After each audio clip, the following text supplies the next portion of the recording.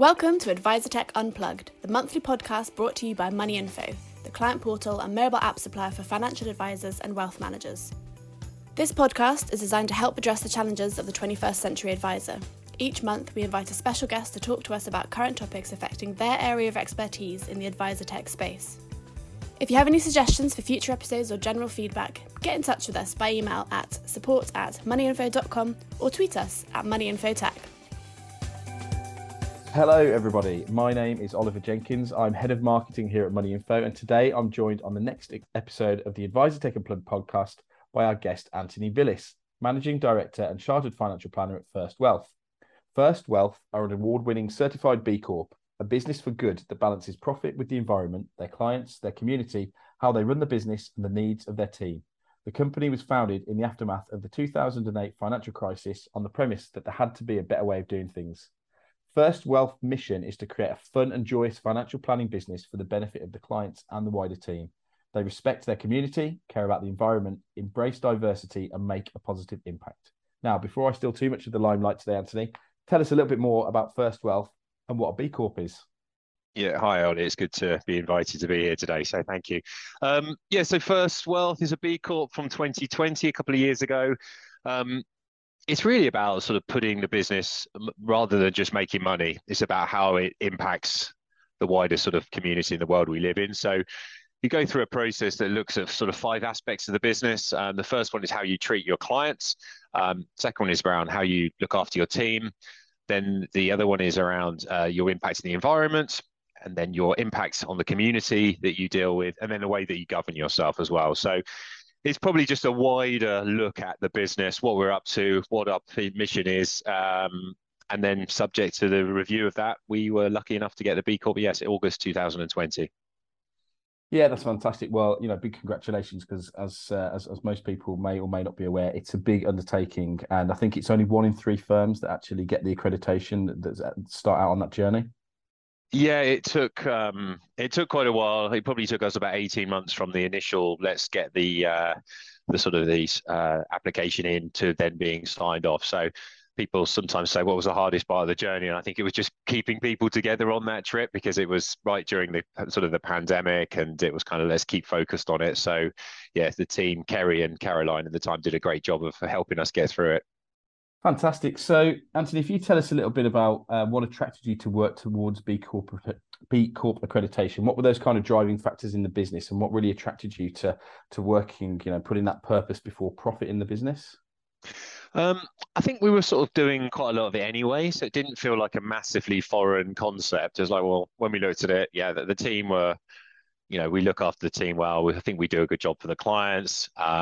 I think we were starting to think about how we are impacting the community. So it was kind of there or thereabouts. But really, for me, it seemed like a sort of great roadmap to say this is a better way of reviewing the business. Can we make an impact?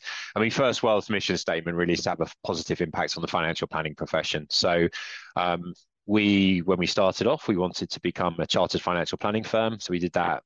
Then we became a B Corp, and we won Chartered Financial Planning Firm of the Year last year, which was great. So it was kind of all of those things to say, how are we going to make an impact? We can influence the way that we talk to our clients. We can hopefully attract great teams, members to the First Wealth team.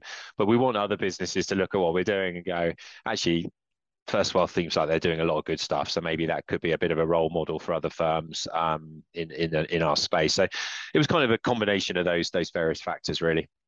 Yeah. Okay. Great. That's really interesting. Thank you. So my next question is, as I understand it, one of the really important sort of drivers for or kind of actions that come out of the B Corp accreditation is finding a true purpose and Yes. Developing that purpose as an organisation and believing in that as a team. How did you find your purpose, and what is it? Can you tell us a little bit more about that?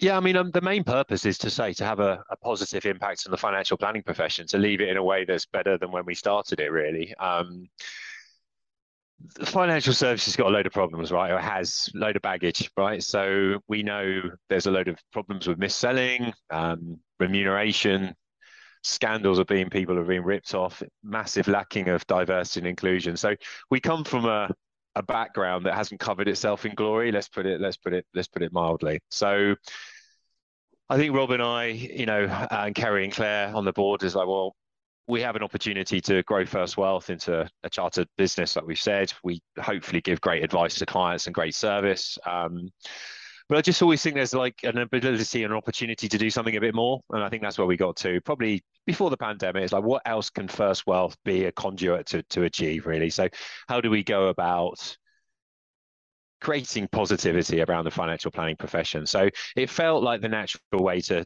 do that. So that was a mission statement, positive impact.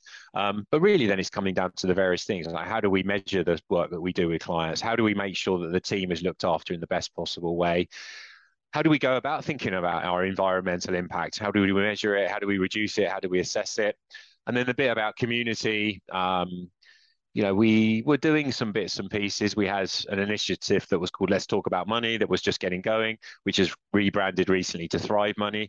So it's a financial education platform, essentially, that helps people to make good decisions around money, designed to the next generation of clients. So maybe the next generation of the clients that haven't been particularly served well by the financial planning profession, maybe the people who are in the advice gap that exists where they need help, they want to find good information, but traditional advice has been expensive to afford. So we want to continue building First Wealth, which is very much our high net worth business, but we also feel like there's a big opportunity to bring some credibility to the discussion around what people should be doing and not doing their money, particularly, as you know as well as anyone else, some of the stuff that's on Instagram is marginal at best and terrifying at worst.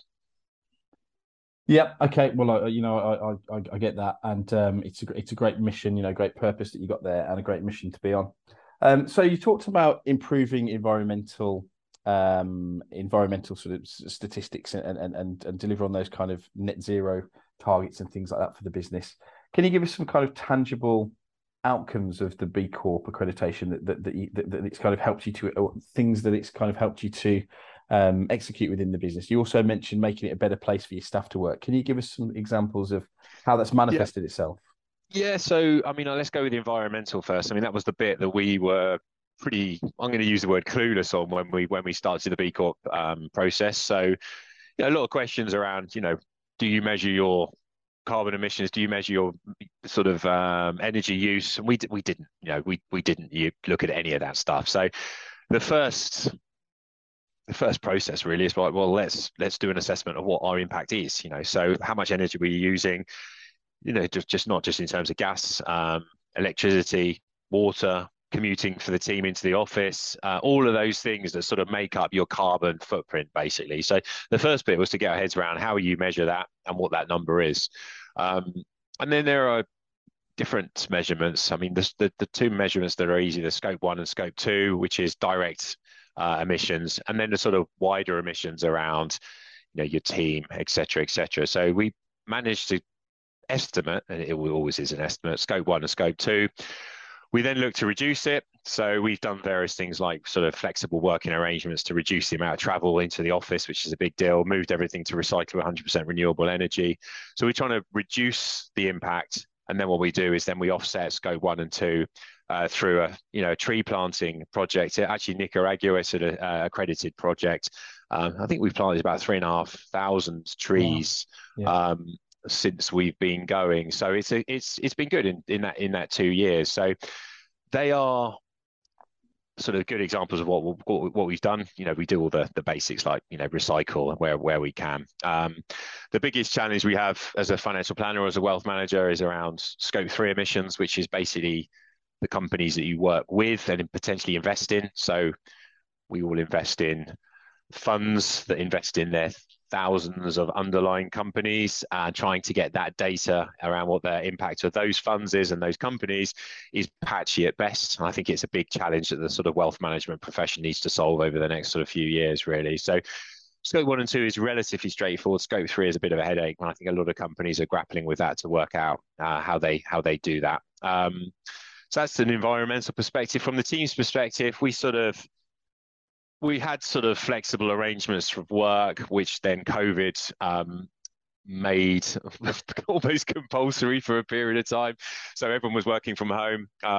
Most of the team liked it. It was the right thing. A lot of the team got families. So we've sort of said, right, how does that work going forward? So we've sort of said complete flexibility of working arrangements going forward. So people can come into the office when they want to. People can work from home. So people can run their lives around their work, which was something that the team was asking for. So we do that.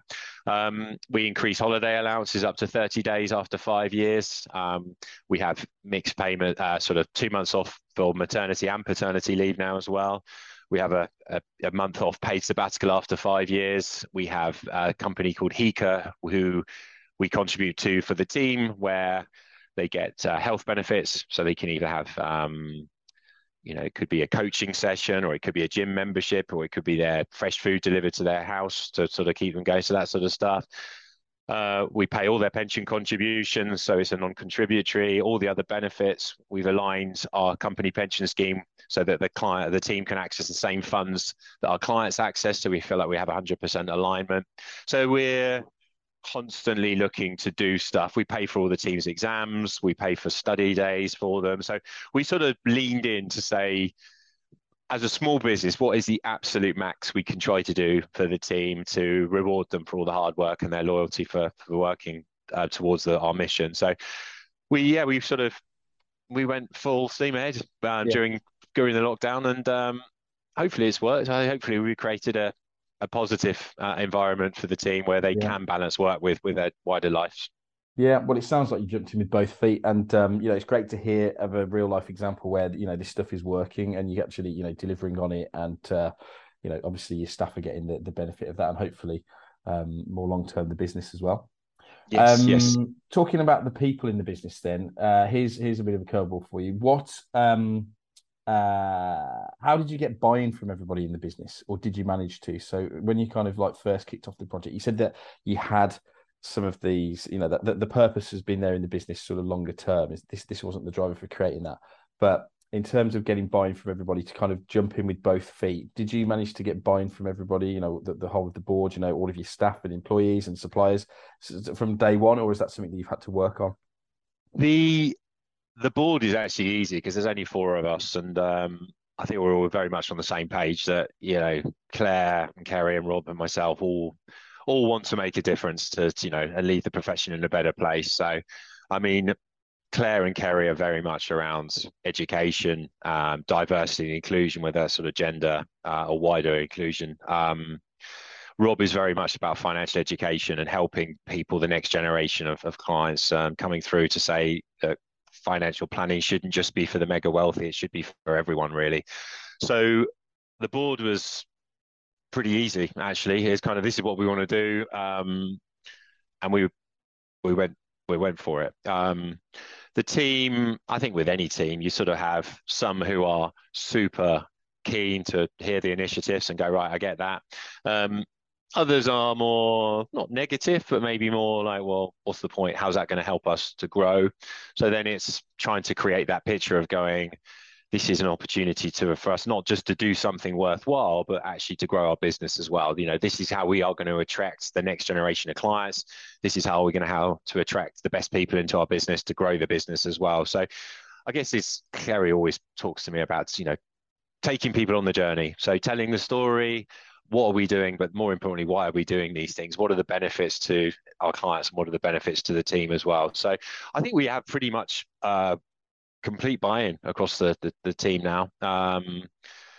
People can see what we're up to, and a lot of the team will be involved in the day-to-day stuff we're doing. So we have a B Corp committee, 4 or 5 of the team who meet every month to talk about the sort of strategies and the goals that we have. We also have 3 or 4 of the team working on the Thrive Money as well. So it's kind of, I'd say across the team, probably at least half of those people, maybe 10, 12, are directly involved in some of the projects we're doing from a B Corp perspective. We also set up a shadow board, which is 4 of the team, 4 of the sort of maybe more junior members of the team who meet and then gather feedback from everyone to say, these are things that we think we're doing well. These are some of the things that we think we could be doing better. These are some of the things that maybe we're unhappy with that you've made decisions on. And then they will feedback to us every month in our sort of board meeting as well. So I always try to make the point, everyone has a voice. Rob and I and Claire and Kerry, we don't have all the best ideas. Sometimes the team are doing the job day to day will be better at coming up with ideas and sort of making suggestions. So all we need to do is make sure that we have we have an ear that will listen to people, and more importantly, when people give us ideas, that we actually act on them, rather than this idea of, it's this sort of vacuum. It goes into a hole and then nothing ever gets done about it, which is a sure way to upset your team. Yeah, well, I mean, it's fantastic. It sounds like you've got all those feedback loops in place, and you're doing a great job. So thanks for that insight there, Anthony. You mentioned earlier, you touched briefly on building supply relationships as well, and supply relations. How has becoming B Corp accredited kind of changed your, I suppose, your supply chain in terms of? I think B Corps like to do business with other B Corps, and they like to kind of it makes you think about who you're buying from, and where your suppliers are kind of where they're doing business. You talked about scope 1 and scope 2 emissions, but yeah, I suppose the scope 2, there's other factors other than just emissions that when you look at those scopes and those kind of circles of influence. And how has the B Corp movement changed your approach to supply chain? So it's a really good question. We weren't a firm that says we're only going to work with B Corps going forward. So that was the first thing to say. We've got a lot of good relationships that have been built up, over time. People like the bank, people like our accountants who we trust. They're not B Corp, but we're not gonna upset that relationship because we feel like they add a lot of value to what we're doing.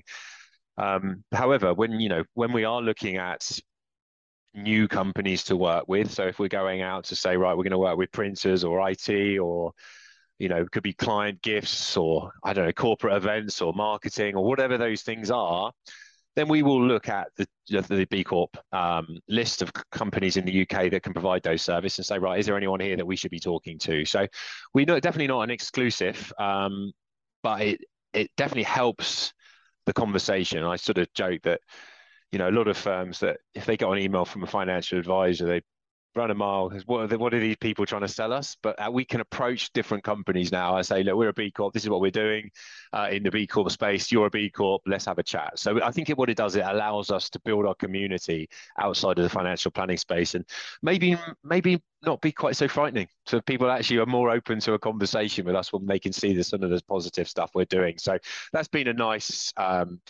benefit of getting the certification.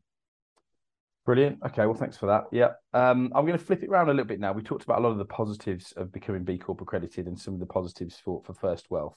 In terms of costs to the business, and I'm not talking about financial costs here, but have there been any kind of wider costs or implications to the business that somebody undertaking the same journey might be, it'd be good to make them aware of longer term things like that you may have been unforeseen when you set out on your journey? The big one is time. I think time and resource is the one. I think anyone that wants to do it needs to understand it's going to take a lot of hours to do this. And I guess my view is, if you're going to do it, I don't see it as a box ticking exercise. It's too difficult to do for that. There are certain accreditations and badges that you can, do something very simple, pay a little fee, and then you get it. A B Corp, I don't think is like that, because if you're going to go for an 18 months, I think the process now is 2 years, because there's so many companies trying to go through it. If you're going to invest probably tens, if not hundreds of hours potentially on the project, not just initially, but ongoing, it needs to be something that's front and center of your business. So don't underestimate the time that it takes to apply, to then go back, to change things, to put systems in place, but also ongoing. It's, have you got the resources? Have you got the desire to sit every month and say, right, these are the things we've done this year. This is what we're going to do next year. This is our 3-year sign off. And it's a constant evolution of the business to constantly make it better and improve it, which, it is a balance, right? Because we all have a day job, which is, our day job is to grow First Wealth and look after our clients. But we also want to make sure that we are putting enough resources into that. We are, we're still a small business. There's sort of 20, 22 people in our business. So at times it is stretched. I won't lie about that. It's times where you think we are flat out with our client work, and we are flat out doing extra things. And again, sometimes Kerry will say to me, do you think we're trying to do too many things, Anthony? And the answer probably is yes. But we are that firm. We're going to do it. We're going to try our best to make an influence, whether it stretches us or not. And then it's just trying to keep everyone on the journey and making sure that there are resources when we need them. But yeah, it's balancing, and time is definitely the big one. That's great. Thank you. What's the single biggest achievement or goal that B Corp is helping First Wealth to realise? I think the sort of the Thrive Money and the digital platform that we've built to go with it. So Thrive Money, the initial bit, Thrive Money HQ on Instagram, if anyone wants to have a look at it, that's our sort of free personal finance tips. But we've also built a video course that's going to go live in January, which will be hosted on software called Kajabi, where people can pay a subscription. There are videos then around all the basics. So there's going to be financial foundation. So it's the education that maybe people missed out from school or college. This is what you need to know about getting yourself together from a financial perspective, the real basics. We've also built a digital platform called Open Advice, which Thrive Money will use for clients almost to do their homework. So it'll be, right, you want to get clarity on your goals. We've built a tool to help with that. You want to see where your money is going each month. We've got an open banking integration to see that as well. You want to understand how you think about money, some of your cognitive biases. Then we've built risk profilers and sort of financial personality tests as well. So those two projects go hand in hand. I think they're the things that we're most proud of, albeit, like I said earlier on, we're trying to get this course off the ground in January. So not sure how it's going to go down. We think it's going to be well received. We hope it's going to be well received. And it's the same with the tech we're building as well. You know, you guys know better than I do that you're never quite sure what you're doing, how it's going to pay off. You feel like it's the right thing to be doing, but time will tell whether they succeed. But in terms of from starting from scratch to where we are, well, I feel super proud of what we've done as a team. Well, we like to say, don't let perfect get in the way of progress. Yeah, it's a great mantra. A good mantra. Yeah. You know, we've got to kind of push the industry forward and push the technology. Yeah, 100%. And just do great things and see what we can do to improve that experience. Okay, so we're coming towards the end of the episode now, Anthony. I think one of the big burning questions on some of our listeners' lips is going to be if you could offer them, a couple of pieces of advice before they start on their journey. And you've talked about obviously the time implications and kind of resource implications. Can we just kind of cover that one again? And if you had to give them a couple of pieces of advice on their journey to becoming a B Corp, what would it be? Or perhaps before they consider whether or not B Corp is right for them, that might be a nice way to spin it. Yeah, I guess it's the first bit is just to really ask yourself, am I interested in making a wider impact rather than just running my business? And a lot of people aren't, and that's not a problem. I get that. It's kind of, if you're coming up to sell a business in the next 3 to 5 years, you are looking at getting that business in the best shape for a sell. Would B Corp help you? It might do, but it might also be a massive distraction for you. So the first thing is to say, well, is this something that really is realistic with the resources, or could the resources be better used somewhere else? So I'm not saying everyone should be a B Corp, because a lot of firms, they don't need to be, and they've got no desire to be, so which is absolutely cool. So the first thing is it right or wrong, that one? But then it's about the mission. It's kind of like, right, what are we trying to achieve here? What are the things that as an owner and as the board and as a team that we feel that we can influence and do something worthwhile here and make an impact? Because you're not going to do it unless you believe in it. I just think it's not something that you get out of bed and go, you buy into the vision, the mission, because it's something you genuinely have an urge to do, other than I will just badge this is our mission statement and no one really gets behind it. So I think you have to be yes or no. And if the answer is yes, you have to have something that you're all willing to stand up for and go, this is where the energy is, where you're, when the moments where you feel like you're going to drive yourself mad with the amount of work you've got on, or the projects and all the different things, are we trying to do much? You just need to come back and go, is this moving us towards the mission statement? And if the answer is yes, then keep doing it. But it's I say it's not for everyone, but I think it's been massively great for First Wealth. I'm super pleased we did it. Yeah, well, that's brilliant, and it's great to hear. And it sounds like you've built a really great place to work. The purpose is absolutely bang on, and you all obviously believe in what you're doing and the vision for the future of the company. Anthony, my final question for you is, and one that I think all of our listeners are going to be very excited for me to ask, is: have you got any vacancies at the moment? We have always got vacancies for good people. So if the question is, if you're looking and you feel like you can add value to what we're doing, please get in touch with me. I'll be delighted to hear from you. Great stuff. And have you got any of the social channels that you want to plug at this point? I know you mentioned your Instagram account earlier, but have you got any LinkedIn or Twitter feeds? Yeah, I mean, Anthony Villis on LinkedIn. I mean, that's the main social channel. I don't use Twitter and I don't use Facebook. And then just the First Wealth account. But really, I try to use my own personal LinkedIn profile to sort of shine a light on the things that First Wealth are doing. So that's probably the best place. Tag me, say hello on LinkedIn, and see where we go from there. Great stuff. Well, Anthony, thank you for taking some time to chat to us today on AdviserTech Unplugged. And thanks again. Thank you, Ollie. I enjoyed it. Thank you. Perfect. Thank you. The AdviserTech Unplugged podcast was brought to you by the team at Money Info. For more information, please visit www.moneyinfo.com. Book a discovery call with us to learn how we can help you to deliver a better client experience with your own branded client portal and apps from Apple and Android.